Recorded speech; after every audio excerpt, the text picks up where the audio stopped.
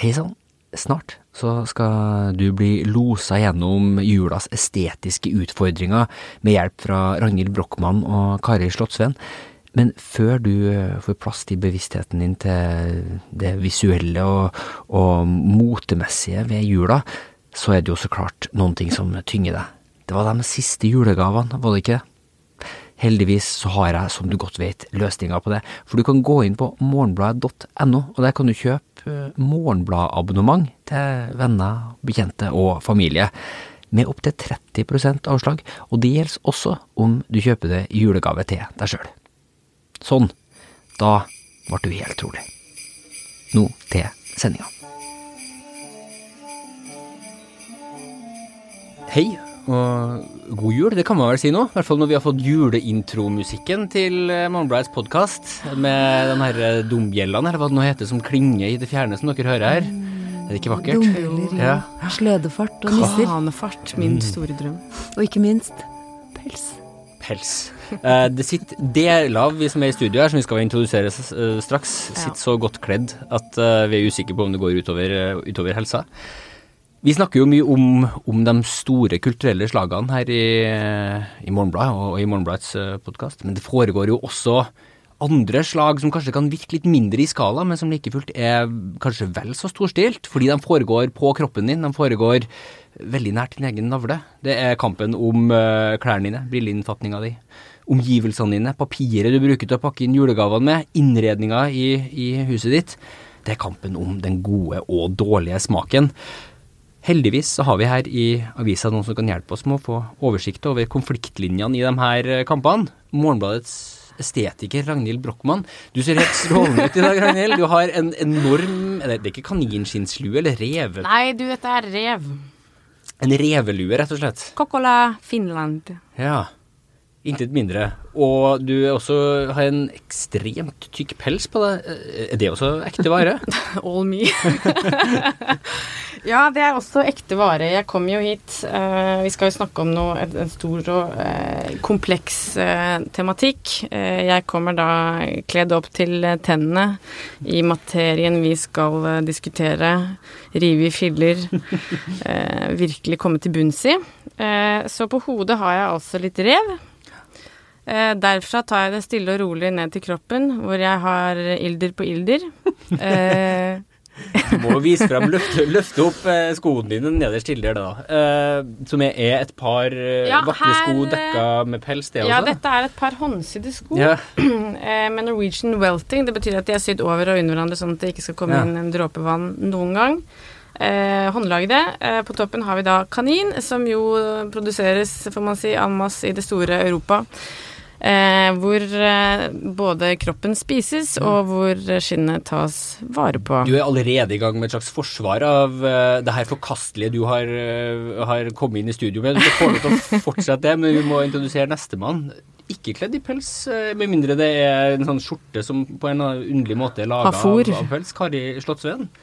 Jeg er kledd i en ganske sliten, ustrøket turnerskjorte. Den er krøllete nederst og litt svett. Ja. For du kommer egentlig mer eller mindre rett fra min hjemby Olavshallen, hvor du har sunget julen inn. Ja. Jeg har stått stordampende som en litt sliten og frustrert Lucia foran 1200 publikummere, som kanskje det mest fantastiske publikummet vi har hatt. Så heia Trondheim. Ja. Det dere er her for i dag er jo å lose oss trygt frem til jula gjennom romjula, gjennom skummelt estetisk farvann. Jeg tenkte vi kunne starte med et spørsmål som passer til påkledninga her, som vi har fått tilsendt fra en lytter. La oss høre på det. I gangen hjemme så henger det en dritfin pels som mamma har arvet av mormor. Det er en minkpels som koster 40 000 kroner, og så tør ikke mamma å bruke den, fordi hun vet ikke om det er hverken estetisk eller etisk innenfor å bruke en nedarvet minkpels. Er det? Der kom det altså da. Det er et slags sånn urspørsmål i estetikken her, som jo da handler om pels eller ikke pels. Det er jo da estetikken blir over i etikken. Som så ofte. Jeg kan kanskje starte med deg da, Ragnhild, siden du da tydeligvis har tatt stilling allerede. Hvordan skal man forholde seg til de her både gamle og nye pelsene som henger rundt omkring, og som har et eller annet etisk ubehag ved seg? Ja, nei, altså, jeg tror jo, for det første så må vi jo sette et skille mellom gammel og ny, eller jeg gjør i hvert fall det, der går mitt skille. Og la det være sagt, jeg tror de som noen gang har sett meg, eller etter dette vet de i hvert fall at de kan ha sett meg, jeg er ofte å se i pels. Jeg har kanskje 6 stykker, fra bever via ulv til ilder. Og tingen jeg er jo en person som har nesten bare brukte klær, alt jeg har på meg nå for eksempel, inklusiv denne lille spanske boleroen. Og mitt hovedperspektiv inn i bruk av pels at det å bruke det materialet som allerede finnes, den beste etikken stort sett. Og så det jo litt med, du kan jo være obs på hvor pelsen laget. Flere av mine pelser har laget i Norge et eller annet sted, eller i Oslo et eller annet sted. Og buntmakeryrket, altså det å sette sammen en pels, et veldig krevende og vanskelig yrke, og handler om arbeidere som i sin tid antageligvis har fått ganske ok betalt, hatt ok arbeidsforhold, og sittet med en jobb som verdt det pelsen koster. Litt mer usikker på ilderen, eller hva det som absolutt, på andre siden. Ja, absolutt, og den også litt nyere, og da må jeg bare si at jeg barnebarn av en minkfarmer, det må jo også opp på bordet, sånn at ikke det kommer kastende etter meg senere. Ja, det tror jeg lurt å si. Og selvfølgelig så går det ikke an å si alt dette uten å også si at jeg synes det utrolig vakkert, og at det har en råhet ved seg som trumfer alt annet, og jeg har aldri vært så varm, eller følt meg så trygg som etter at jeg begynte å bruke pels. Ja.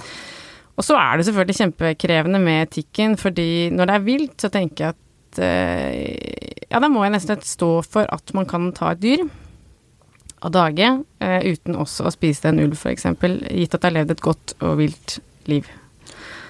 Det mer problematisk med ilderen, for den har jo, det jo ala opp den mest rasende, infame arten som bor i disse trange burene, gjerne. Jeg vet jo dessverre ikke hvem som har, hvordan livet til mine greske ildere har vært. Men stort sett så mener jeg at trumfende perspektivet kjøp det som allerede finnes der, kjøp ting som varer lenge. Min eldste pels fra 40-tallet. Kari, hvor står du hen på pelsspekteret, skal vi kalle det? Så vi ikke si at det et så tydelig skille, for det jo ikke nødvendigvis mellom den ene og den andre siden. Jeg følger jo Ragnhild på tanken om dette med å bruke klær som allerede har vært i bruk.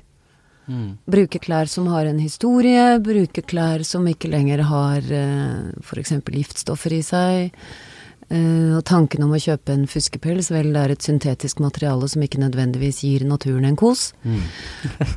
Selv har jeg ikke pels. Jeg har hatt en lammeskinnsjakke som jeg solgte en gang, det angrer jeg bittert på. Jeg arvet en pels etter min mor som hadde arvet den av min stebestemor, en rik dame i Esbjerg i Danmark. Og hun hadde slikt, og den var hel silkeforet, og den var laget av slike ufødte lam.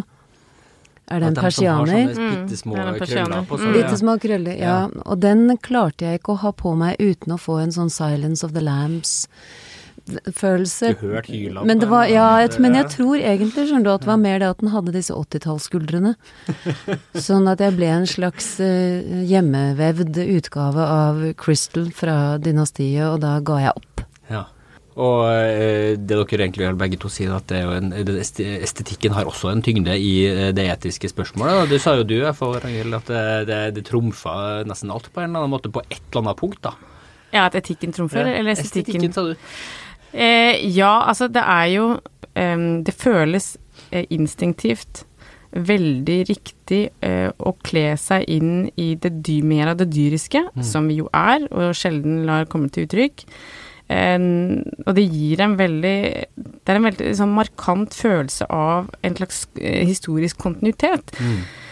Og det tror jeg, det ikke sikkert alle disponert for å føle sånn, eller interessert i å være borte i den følelsen, men det et eller annet i det, og når jeg går i ulven min, altså, før jeg snakket om leopard for eksempel, å gå i leopardstoff, men det et eller annet som smitter av, det en eller annen veldig rolig følelse som inntreffer da, og jeg får jo ofte spørsmål om jeg blir sprayet eller får angrep på gata om du går med pels. Nei, og tvert imot nesten som jeg går med litt ettersom hva slags pels jeg har, en stor eller en liten, veldig søt hund som alle har lyst til å kose med.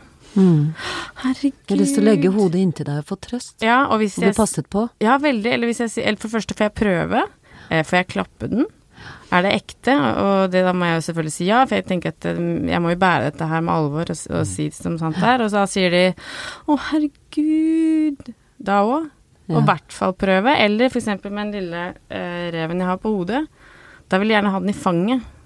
Og kose med den, hvis jeg er ute for eksempel. Det er jo noe morbid med det, det må jo være lov å si da. Ja, det er både morbid og veldig, ikke bare menneskelig, men veldig dyrisk, tror jeg. Det å være absolutt totalt mot bruk av pels blir altså, det blir jo en kontradiksjon nå, fordi det er jo ikke noe poeng i å la brukte klær ikke bli brukt, altså bli hengende der. Hva skal man gjøre dem da? Skal du brenne det?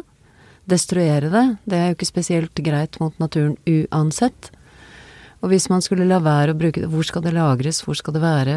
Skal vi da på en måte snu oss vekk fra en del av den historien som er vår?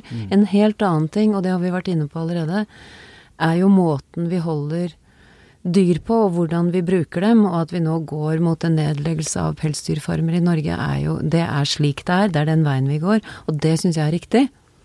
Så igjen, dette med at man må du må trekke en linje et sted. Altså, ny produksjon av pels er jeg helt imot. Men bruk av det som allerede finnes er jeg veldig for. Ja. Det som blir veldig spennende å følge med på, bare en kort replikk til det, er jo nettopp hvordan det kommer til å bli med importen da. Kommer den sanksjonen at vi ikke skal gjøre det her til å bety at det blir som med røykeloven, det blir ikke noen pelser? Eller kommer det da til å være et økende marked pels som blir på import? andre siden av jorda? Men for å svare helt konkret til den innsenderen, så kan vi bare si at her må man jo finne ut av hvor man står etisk selv, og så er det jo et plagg å bære. Det er en stor glede hvis du føler at det sitter riktig på kroppen din, og så er det et blylodd om halsen hvis du hvis du føler at du sleper deg gatelangs gjennom byen som en skabbete rev. Med et forklaringsbehov. Eller at med et forklaringsbehov, at du går i ulvene, for å si det sånn, så skal du kanskje la den henge, eller la noen andre bruke den. Jeg solgte min mors pels.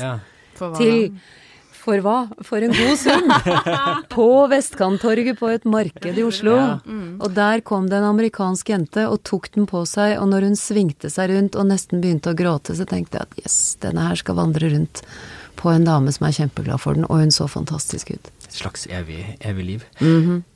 Nå skal dere få lov til å liksom, løfte den etiske delen, håper jeg i hvert fall delvis av skuldra, for de tunge etiske tankene som ligger rundt estetikken. Og vi skal videre til neste spørsmål. Kjære estetiker. På jobbens høstfest var dresscode cocktailkjole, noe det ikke er flust av i min garderobe. Jeg har ikke råd til å kjøpe noe nytt nå. En av 4 kjoler brukte jeg på sommerfesten, så det var 3 igjen å velge i. Den ene var alt for kort og trang til jobbfest, så da var det 2 igjen.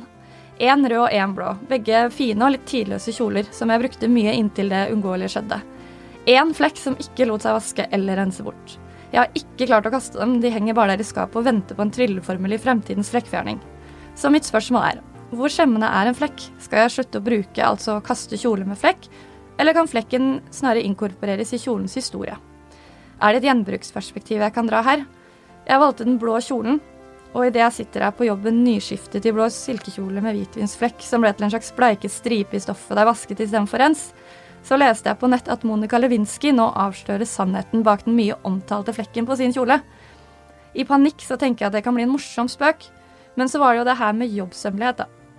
Nå er mitt håp at lokalet blir ganske mørkt, og at alle blir ganske fulle. Hilsen Flekken, a.k.a. Møkkajente. Ja, det her var et mangslungent spørsmål, folkens. Hva tenker dere to om flekkens problematikk? Kari?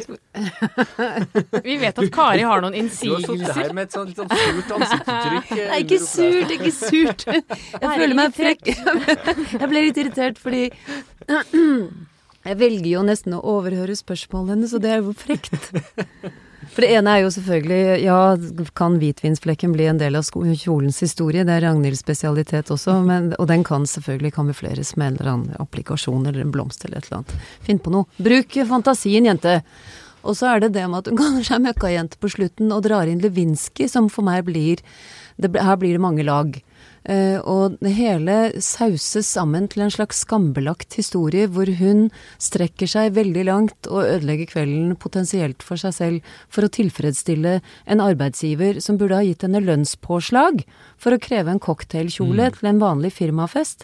Da lurer jeg på, hvem er arbeidsgiveren hennes? Hva slags firma er det hun jobber for? Hvorfor tror hun at alle kommer til å bli så fulle at de ikke legger merke til det?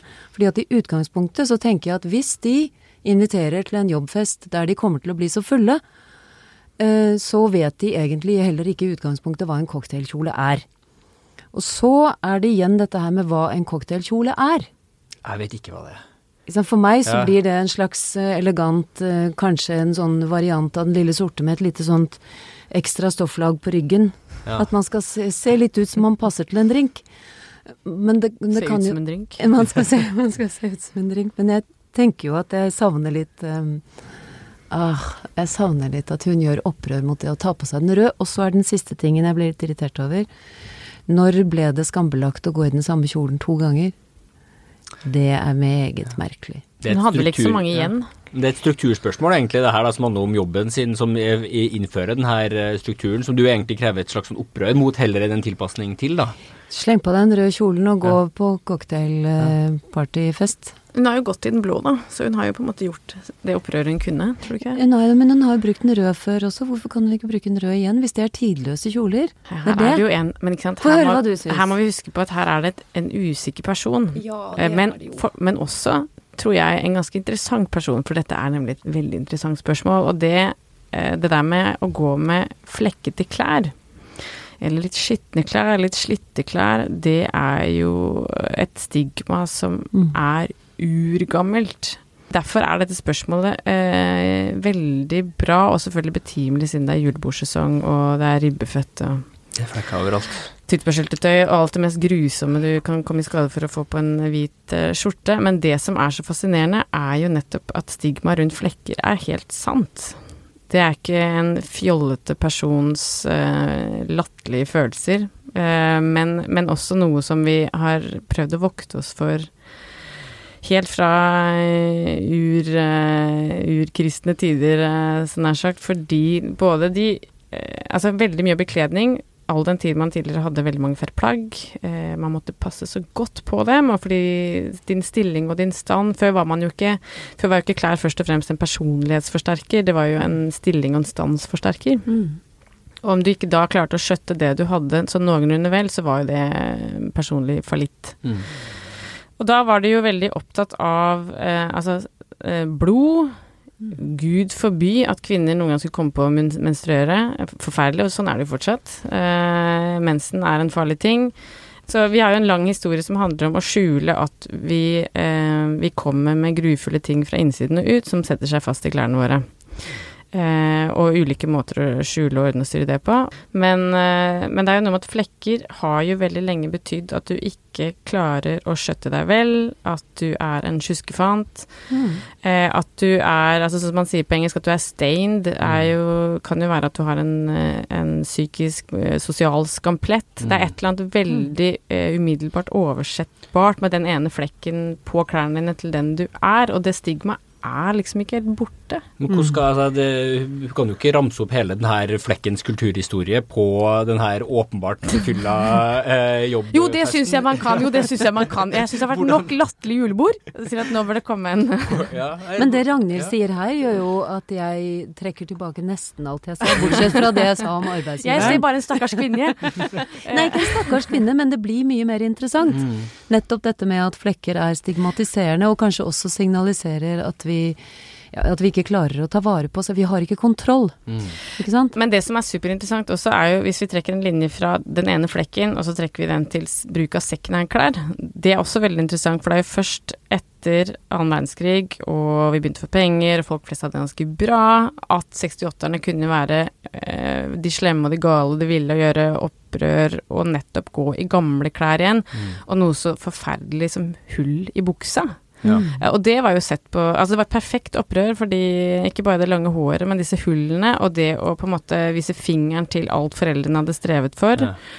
Og samtidig med en slags sånn felles ubehagelig følelse av at da var det jo innenfor fordi det opprøret var trengt, og alle hadde så bra og så mye penger og så mye utdannelse at du kunne gjøre et slags sånn kultivert opprør. Men den ene flekken kan du ikke bruke helt på samme måten. Nei, for hullet har jo blitt industrialisert. Jeg så sånn video fra en kinesisk sånn jeansfabrikk, hvor de sto og så slipt til de her hullene på buksene, på dongeribuksene, så var visst flekken kunne gått igjen det samme. Den type opprør vil de jo gjerne ha, vil de jo gjerne tjene penger på å smykke seg med og ta på seg på en måte, men det helt sant det der med at jeg har ikke sett prefabrikerte flekker ennå. Men ikke sant, slitasjeflekken lov, for da på rundt 2005 hadde de verste sånne preslitte olabuksene. Jeg tror det heter cat whiskers, altså katteværhår i skrittet ut fra buksene, og noen gode labber som har gnidd på baklommene bak. Så jo det det jo slitasje, men det ikke flekk. Ikke sant? Nei, det ikke en flekk som konnoterer skitt og møkk og mangle evne til å enten innse det, eller gjøre noe med det, eller enda verre, begge deler. Ikke sant. Men for å komme tilbake til det her stakkars kvinnemennesket, hva skal jeg gjøre med denne kjolen? Det ene jo det totale opprøret som Kari egentlig etterlyser her, da, altså ikke følge reglene. Hvis du skulle gå an til å gjøre et opprør innenfor strukturen hun nå fanget i? Altså, nå må vi tenke, jeg synes jo Karis forslag om det, det kommer helt an på hvor flekken sitter. Den i brystregionen, eller det en skulder, et eller annet sted hvor den naturlig å sette på en brosje eller en applikasjon eller et eller annet? For all del sitter den midt i skrittet, selvfølgelig mye mer komplisert av alle mulige, eller på rumpa. Men hvis dette en ren silkekjole, så kan den farges. Men her kommer en ting jeg ikke vet, og det jo hvis det en hvitvinsflekk. Blir det da seende annerledes ut når du farger den inn, bare fordi den flekken allerede har fjernet metningen i fargen som stoffet opprinnelig var farget inn med? Det kan hende. At det blir en fargeforskjell der, ja. Så jeg skulle jo gjerne sagt bare gjør så, men nå jeg faktisk litt usikker. Ja, mitt forslag da vil være å legge inn flere hvitvinsflekker, kanskje i striper, og så farge den. Hva med batikk? For faktisk det ganske inn. Hvitvinsbatikk. Ja, sånn tie-dye. Der har du et julebord i seg selv, tror jeg. Jeg tror det julebordet egentlig Ja. Når det sagt, tror jeg hun egentlig var ganske fin. Et spørsmål til, som også handler om klær og festlige klær, kanskje en litt annen betydning av ordet i julesesongen. Kjære estetiker, jeg har en julegenser med Harry Potter-motiv som jeg veldig glad i. For meg det tradisjon å ta på meg denne siste dagen på jobb før juleferien. Men nå har jeg fått meg en ny jobb, hvor jeg oppfatter at stemningen for å dra på seg en såkalt ugly Christmas sweater ikke-eksisterende. Dette da mine kollegaer veldig bevisste mennesker med høy kulturell kapital. Jeg redd for at kollegaene mine vil tenke at jeg ikke smart nok til å skjønne at stygge julegrensere bare et helkommersielt konsept, importert fra USA og norske kjedebutikker for å profitere på en slags Coca-Cola-vennlig estetikk og tradisjon. Ja, at de rett og slett bare vil tenke at jeg teit og harry som i etter for det presset. Og de har jo egentlig helt rett, fordi det ingenting unikt eller ekte over min julegenser. Lik alle andre så den kjøtt på kubus og laget av 100% polyester. Likevel det altså et eller annet med det å ta den på som ringer jula inn for meg. Så hvordan kan jeg ta på meg den stygge julegenseren på jobb uten å frykte at kollegaene mine himler med øynene bak ryggen min? Hilsen Harry Christmas. Det nok en gang et ganske sammensatt spørsmål. Dere kan jo så klart også velge å si at det her et spørsmål du ikke skulle, du stilte feil spørsmål, du skal ikke ha på deg Idiot, kort svar. Nå skal Ragnhild svare først. Ok, Ragnhild, hva ditt forhold til såkalte ugly Christmas sweaters? Nei, allerede der, i det at man må si det på engelsk, så det jo et eller annet som raser sammen for meg. Altså, jeg tror, for det første så synes jeg at alle må fjerne den fernissen som handler om å mene at det humor og ironi. Jeg tror ikke det det. Jeg tror det genuin, barnlig juleglede, som mange, kanskje særlig menn, usikre på hvor de skal få gjort av ellers. Så det det første hvis han skal være en kredibel og kul medarbeider. Det må vi jo tro at han da. Han har skrevet inn til dette magasinet og så videre. Eller hun. Eller hun. Ja, det ikke en... Det totalt anonymisert. Ukjønnet. Nei, jeg tipper at dette en gutt. Jeg synes det lukter gutt. Axe. Lang vei. Men det første man må gjøre hvis noen spør, å være helt åpen på det og si jeg får så julestemning. Og ikke nødvendigvis, jeg vet det teit, altså. Ja.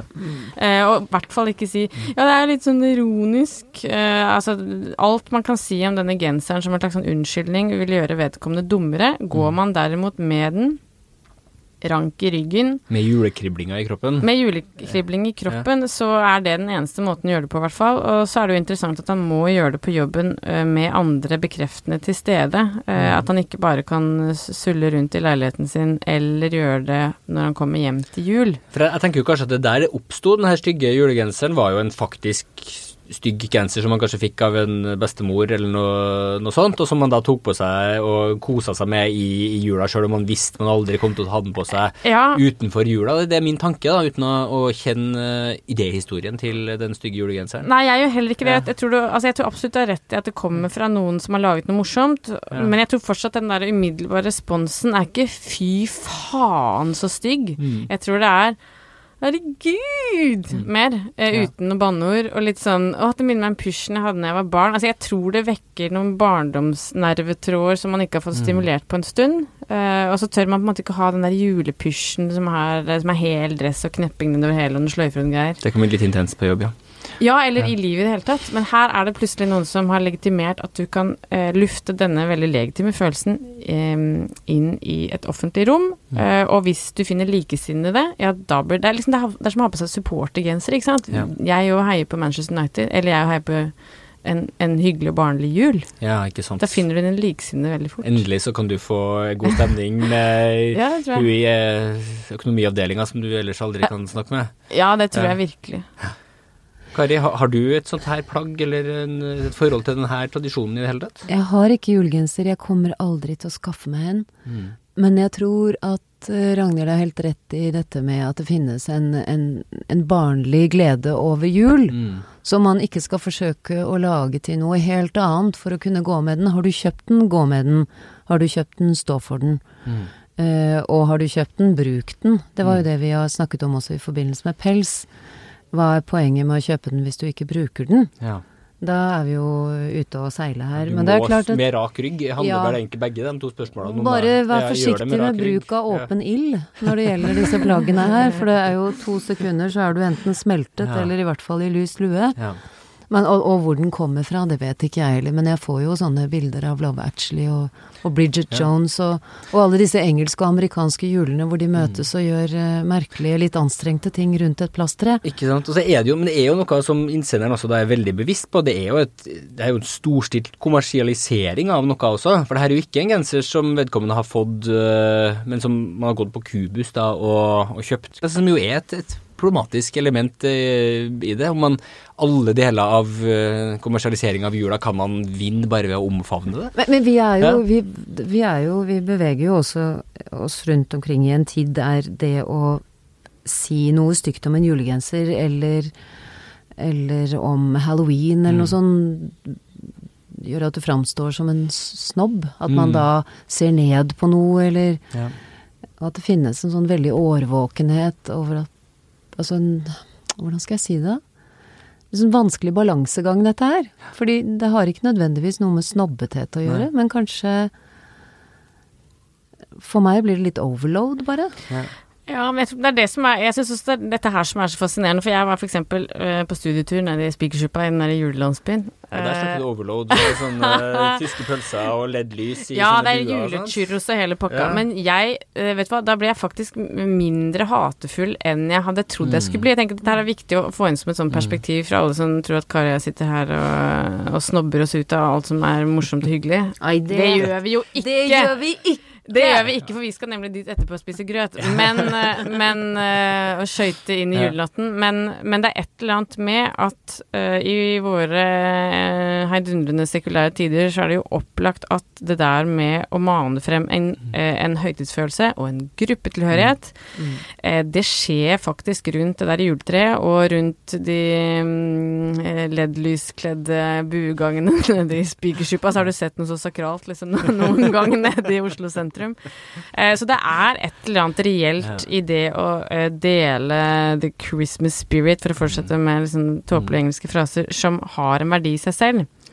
Og det hater vi ikke på, men det mer den der med den tvilen, og er det kult eller ikke, eller hvordan, altså, jeg tror bare utrader alle der følelsene, stå for det, eller gjem den bort. Omfavn da, enten det sakrale i julegenseren, eller legge ja, innrøm at det innrøm i hvert fall hva det Og om det ikke er sakralt, så er det i hvert fall varmt og hyggelig, det noe du liker selv, stå for det du liker. Ja. Ikke det en hyggelig oppfordring, uansett hvilken estetisk utfordring man står overfor, dere? Jo, jeg tror det. Jeg tror den genseren som eller det som en bærbar gløgg. Ja, og det et stikkord, fordi hvis du står for det du liker, og hvis du liker det du har på deg, så får du jo ofte en selvtillit som gjør at du ofte kler det du har på deg. Det en rar ting. Flekk, pels, polyester, hva det skulle være, kan man da bære over skuldrene? Men Kari og Ragnhild, tusen takk for at dere tok turen inn i studio til å hjelpe oss med julas største floker. Takk for oss.